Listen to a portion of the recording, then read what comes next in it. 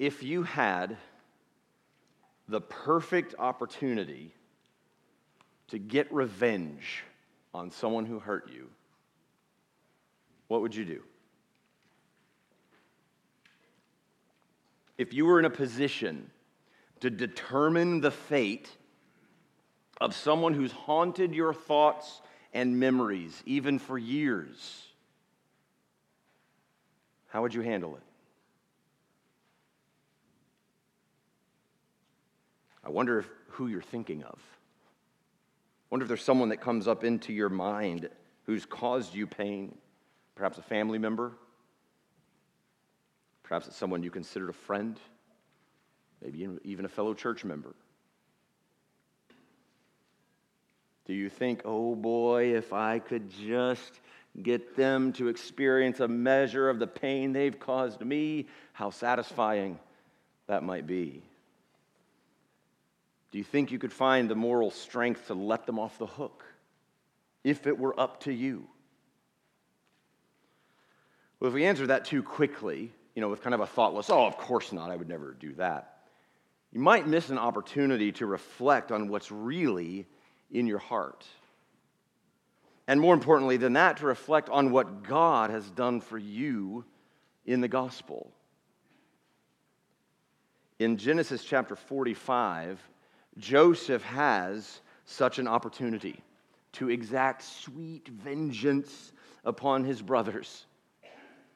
Joseph has spent the last few chapters testing his brothers to see if they've changed in the 22 years since their acts of hatred and violence toward him when he was a teenager.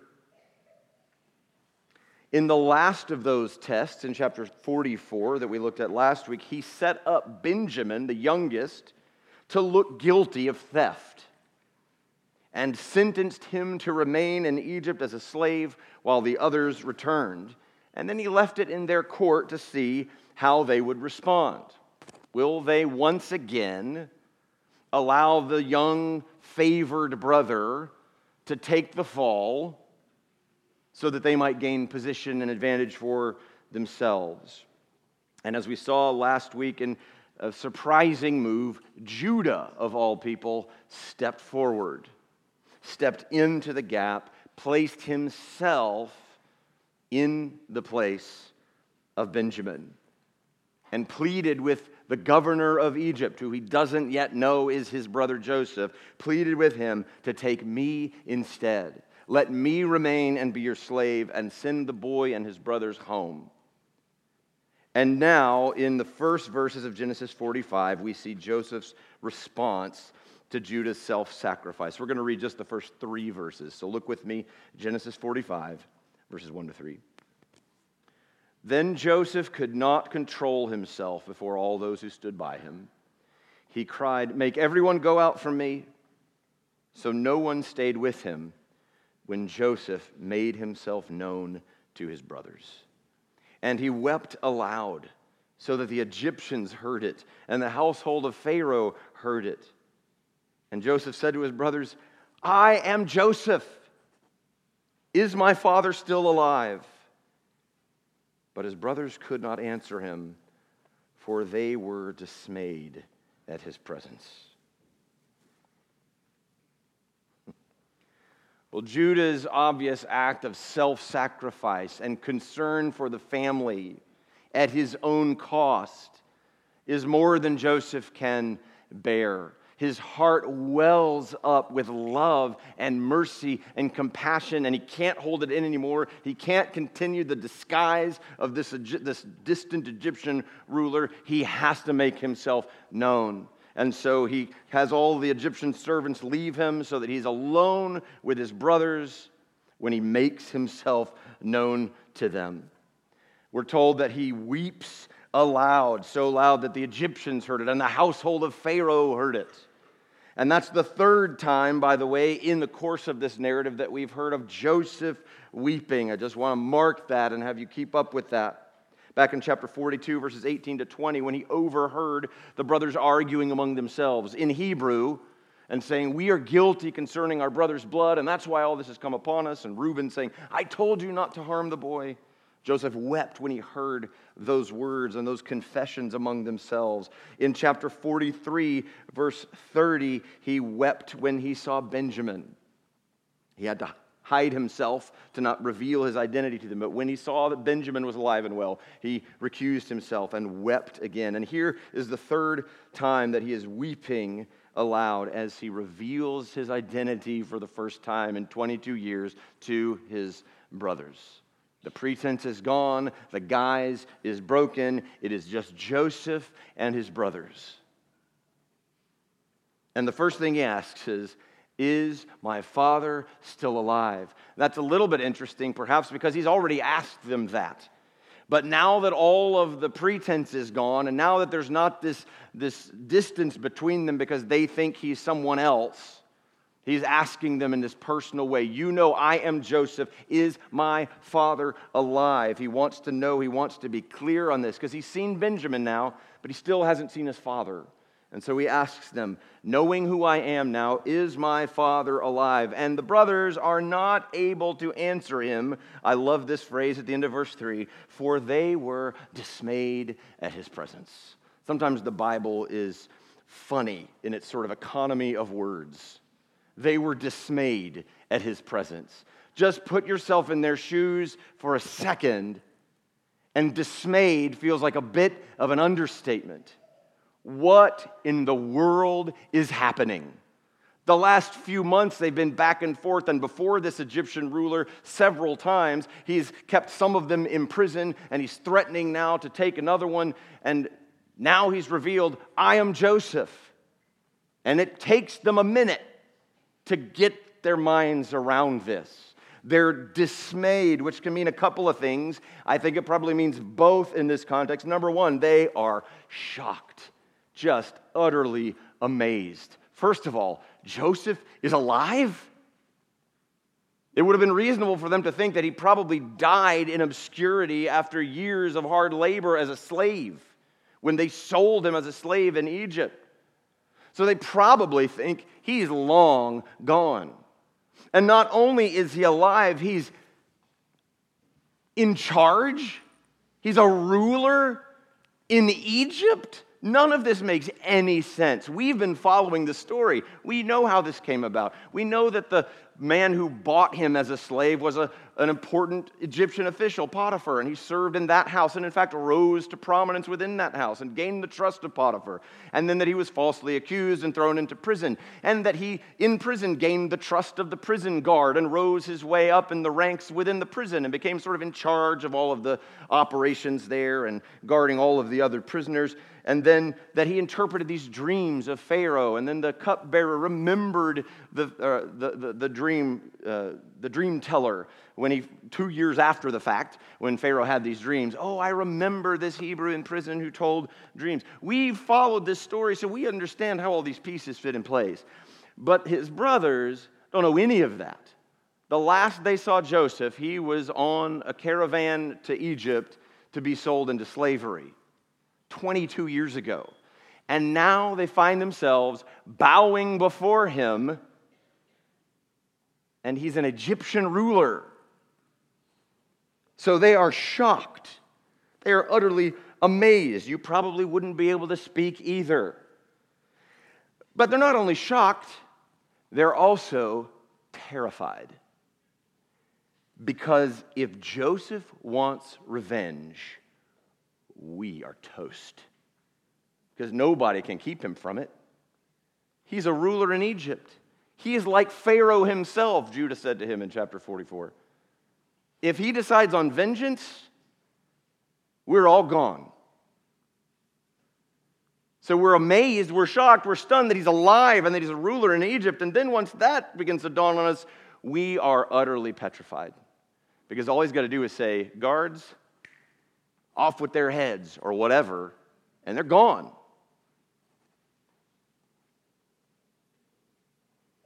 Does he? Is that what he wants? Now that Joseph has revealed his true identity to his brothers and they are stunned in disbelief, is this the moment that he'll bring the hammer down and get his long-awaited justice? What's in Joseph's heart toward his oppressors? Let's find out.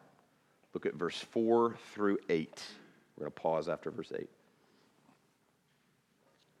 So Joseph said to his brothers, "Come near to me, please." And they came near. And he said, "I am your brother Joseph, whom you sold into Egypt. So far, this could still look like vengeance. Get closer to me." Right? Remember what you did to me? Look at verse 5. "And now, do not be distressed or angry with yourselves because you sold me here. For God sent me before you to preserve life.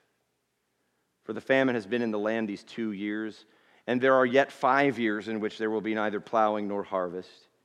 And God sent me before you to preserve for you a remnant on earth and to keep alive for you many survivors. So it was not you who sent me here, but God. He has made me a father to Pharaoh and lord of all his house and ruler over all the land of Egypt." This is surely not what the brothers are expecting when he finally reveals himself to them and invites them to draw near. Surely they're expecting the other shoe to drop, for that justice that they've been aware of, God has found out our guilt, Judah said in the last chapter. Surely they're waiting now for justice to come, but instead, Joseph extends unbelievable mercy. His kindness to them here is evident. He invites his brothers to draw near, not so that he can harm them, but so that he can comfort them. I can see that you're afraid. I can see that you're dismayed. Come near to me. And then he reassures them, "Do not be distressed or angry with yourselves." What kindness, releasing them from guilt, showing them that he does not hold their offenses against them. You might think otherwise over the last few chapters where he's been putting them through these tests. Is he just toying with them? Is he just stretching this out? No, he's been trying to expose what's in their hearts. Do they recognize the error of their ways? Have they been confronted with their own sin? Are they in a posture of repentance before God? And convinced that they are, especially by Judah's speech at the end of chapter 44, he has no intention to do them harm, but to gather them in, to reconcile himself to them, to restore relationship among the family. Staggering mercy. Is that what you would do? Is that what I would do? Hard to say. But it's impossible to deny that the forgiveness and mercy that Joseph extends to his brothers is compelling, maybe even convicting. Because if you're like me, you might go, if I were in Joseph's shoes, I'm not sure I would have been so patient. I'm not sure I would have been so merciful. If I had the perfect opportunity to exact vengeance with no consequence, I'm not getting in trouble for this. I'm the top dog.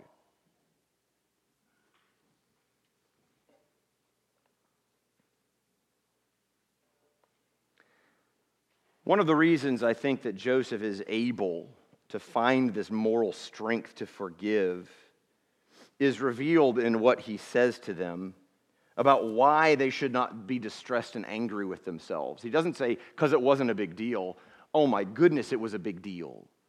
It was heinous, horrible evil that they had committed against him. It was, to use the word properly, traumatic for Joseph, I am sure. Not that it's not a big deal, but he's got his eyes on something else. Look at verse 5. Don't be distressed or angry with yourselves. Why? For God sent me before you to preserve life. He is keenly aware of what God is up to in the midst of the suffering. in the midst of the turmoil. Indeed, even through the acts of sin and violence that his brothers committed. It's not you who sent me here, but God. Well, at a purely human level, it was them, of course. He wouldn't have ended up where he was if he wasn't first in a pit where his brothers had thrown him and then taken out of the pit and sold to Ishmaelite traders who were on their way to Egypt.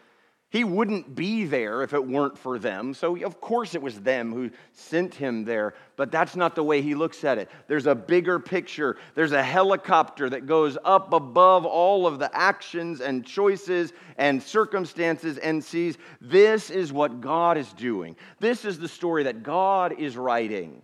And while being in the pit is miserable, and while being enslaved is horrible, and while being mistreated and forgotten is painful, God is redeeming his people even through that.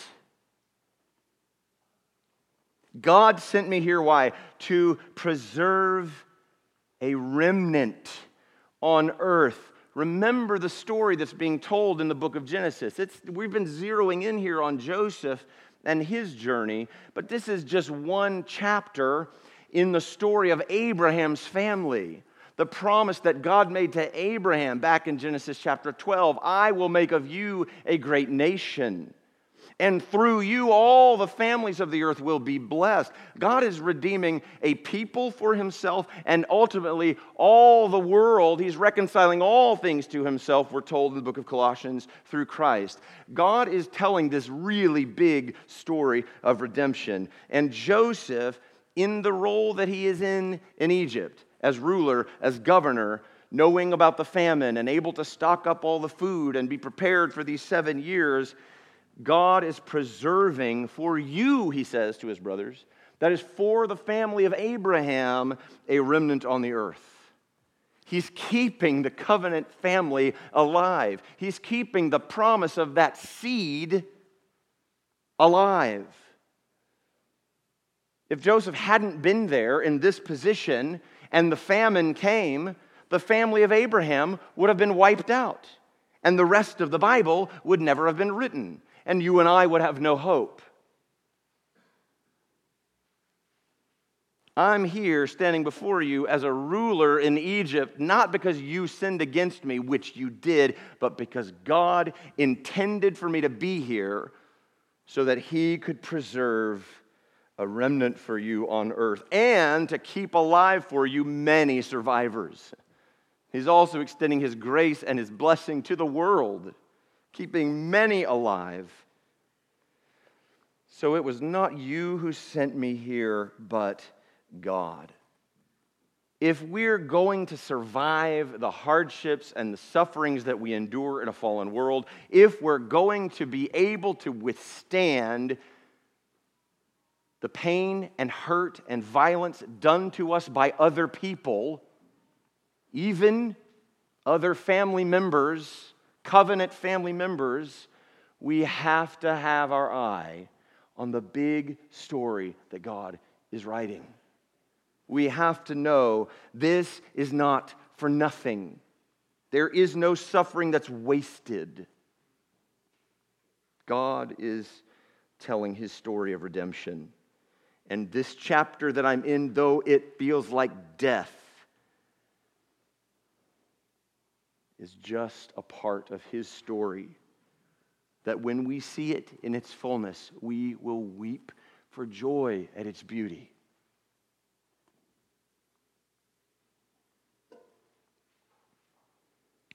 His speech continues. The brothers are still slow to speak, and so in verse 9 he carries on. And now he's going to urge them to go and tell his father and to bring their family to Egypt. And so he says in verse 9, hurry up and go to my father and say to him, thus says your son Joseph, God has made me Lord of all Egypt. Come down to me, do not tarry. You shall dwell in the land of Goshen, and you shall be near me, you and your children and your children's children, and your flocks, your herds, and all that you have. There I will provide for you, for there are yet 5 years of famine to come, so that you and your household and all that you have do not come to poverty. And now, so that's what he's saying, go say this to my father. Now in verse 12, he begins just to address them. So he's talking to the brothers now. And now your eyes see, and the eyes of my brother Benjamin see, that it is my mouth that speaks to you, right? You know who I am now. It's clear. You must tell my father of all my honor in Egypt and of all that you have seen. Hurry and bring my father down here. And then he fell upon his brother Benjamin's neck and wept. Number 4. And Benjamin wept upon his neck. And he kissed all his brothers and wept upon them. After that, his brothers talked with him. Finally, in verse 15, they can speak.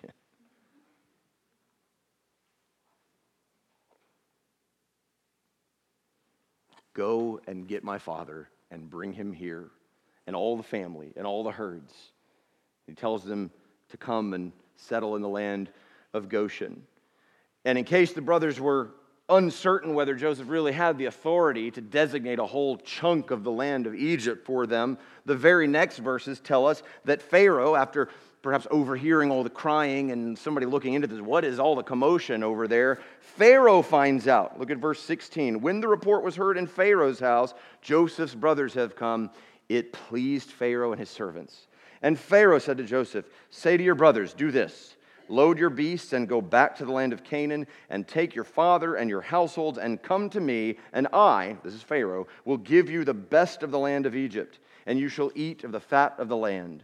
And you, Joseph, are commanded to say, do this, take wagons from the land of Egypt for your little ones and for your wives, and bring your father and come. Have no concern for your goods, for the best of all the land of Egypt is yours.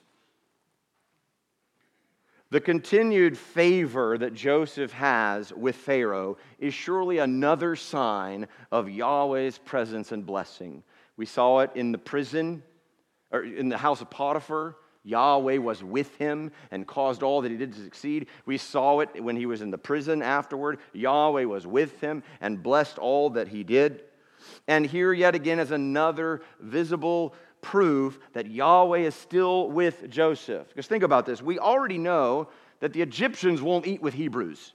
Right? When Joseph feasted with his brothers, they all had to sit at separate tables. Because we were told in that chapter that eating with foreigners was an abomination to them. And now Pharaoh comes to learn that Joseph is actually a Hebrew. He's not really an Egyptian. But this doesn't turn him away. He doesn't lose his standing with Pharaoh. In fact, he's pleased by it. We also know, we learn later in chapter 46, that shepherds are an abomination to the Egyptians. So Pharaoh learns that Joseph is a Hebrew and his family are shepherds in Canaan, and he doesn't reject him. Instead, he welcomes his family to settle in the best of the land of Egypt. Joseph's favor with Pharaoh is clearly a sign that the Lord is with him and blessing him. And so he extends the best of the land of Egypt. And so Joseph sends his brothers away. Look at verses 21 to 24. The sons of Israel did so. And Joseph gave them wagons according to the command of Pharaoh, and gave them provisions for the journey. To each and all of them he gave a change of clothes. But to Benjamin he gave 300 shekels of silver and 5 changes of clothes. All right, so the preferential treatment of Benjamin continues. To his father he sent as follows: 10 donkeys loaded with the good things of Egypt, and 10 female donkeys loaded with grain, bread, and provision for his father for the journey. Then he sent his brothers away, and as they departed, he said to them, I love this, do not quarrel on the way. Sort of funny at one level. Don't forget the kind of insanity that happens when you guys get sideways with each other. But on another level, what a good word of God to his people. Moses writing this must intend his readers to hear this as a reminder, not just to the sons of Israel, but to their descendants as well. Don't argue with each other on the way. As you're sojourning through this land and through this life toward the promised land that God has set up for us, don't quarrel. And the church of Jesus Christ would do well to hear and heed this exhortation as well. Brothers and sisters, don't quarrel with each other on the way. Agree with each other. Live in peace with each other. This is Joseph's exhortation to his brothers, understandable and yet utterly relevant to us as well. And so he sends the brothers back to Canaan with all of this stuff. If nothing else, proof that this is for real. How did they possibly come back with donkeys loaded with all of the good things of Egypt unless what they say is legit? And so they head back to Canaan to bring all of these things to their father and to invite him to return.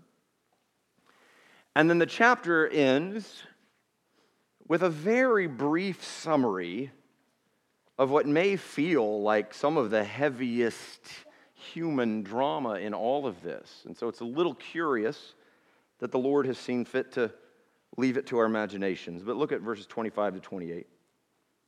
So they went up out of Egypt and came to the land of Canaan, their father Jacob. And they told him, Joseph is still alive, and he is ruler over all the land of Egypt. And his heart became numb, for he did not believe them, which you can understand. Wait, you told me 22 years ago that he was killed by an animal. What do you mean Joseph's alive and he's ruler over all Egypt? Verse 27. But when they told him all the words of Joseph, which he had said to them, and when he saw the wagons that Joseph had sent to carry him, the spirit of their father Jacob revived. Literally lived again. And Israel said, it is enough. Joseph, my son, is still alive. I will go and see him before I die. Now, the reason I think it's interesting that so little is shared here is that it's reasonable to assume that the brothers here would have had to reveal the whole story to their father. They can't just say, hey, guess what? Interesting news, Joseph is alive. Let's head to Egypt and brush past that. Wait a minute. What about the coat? The bloody coat that you brought back to me. How is he alive? How is he in Egypt? How is he a ruler in Egypt? How do you know any of this? You told me he was dead. They must have had to reckon with all of the depth of the deception and the evil that they had perpetrated, not just against Joseph, which would have been hard enough, but against their father, whom they willfully deceived. But we're not told about it. The only glimpse we have of it is later in chapter 50, from the mouths of the brothers to Joseph after Jacob has died, which makes this a little dubious as to whether it actually happened. The brothers say to Joseph, before our father died, he told us to tell you that you should forgive us and not hold our evil against us. You'd be forgiven for thinking, I don't know if he really said all that. He's not here to defend himself now or to verify it, but the brother's saying, I promise you, he said that you should be merciful to us. So I don't know if that really happened or not. Maybe it did. We must assume that Jacob by this point knows the truth. And his heart is numb at first. Anybody identify with that? Sometimes stuff is just so heavy and hard and weird that it's just like, I don't even know what I feel.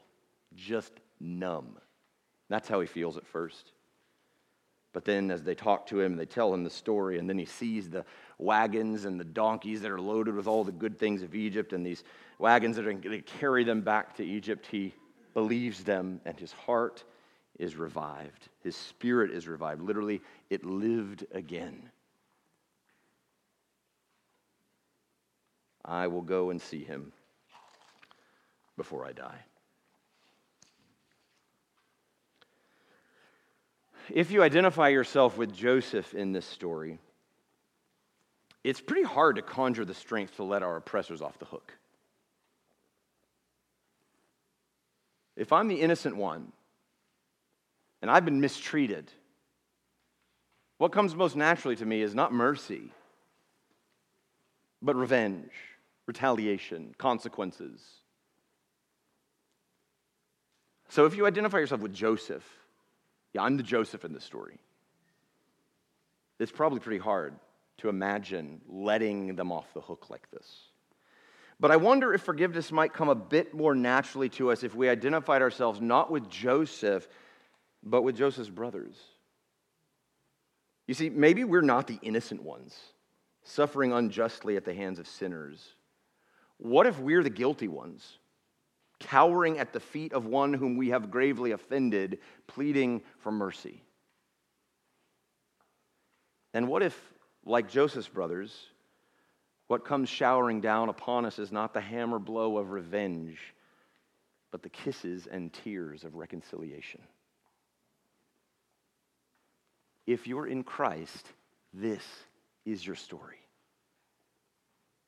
In Christ, you have been forgiven all your sins and rebellion against God. You've been spared the eternal penalty that justice demanded. And so, like Joseph's brothers, the punishment that's expected and deserved escapes you and is absorbed by the innocent one instead. Joseph's invitation to his brothers, "Come near to me," is Jesus' invitation to us. While we stand trembling at the door, he waves us in with kindness in his voice, drawing us near to himself in love and acceptance. Joseph's explanation of God's purposes, "God sent me before you to preserve a remnant on earth, to keep alive many survivors," is an apt description of what Jesus achieved in his death and resurrection, securing eternal life for all who would believe upon him. And Joseph's reassurance to his brothers, "Do not be distressed or angry with yourselves because of your sin," is really just another way of saying there is no condemnation for those who are in Christ Jesus. And here's the thing. If God hasn't condemned the sinner that's caused you grief, perhaps you shouldn't either. Let's pray together.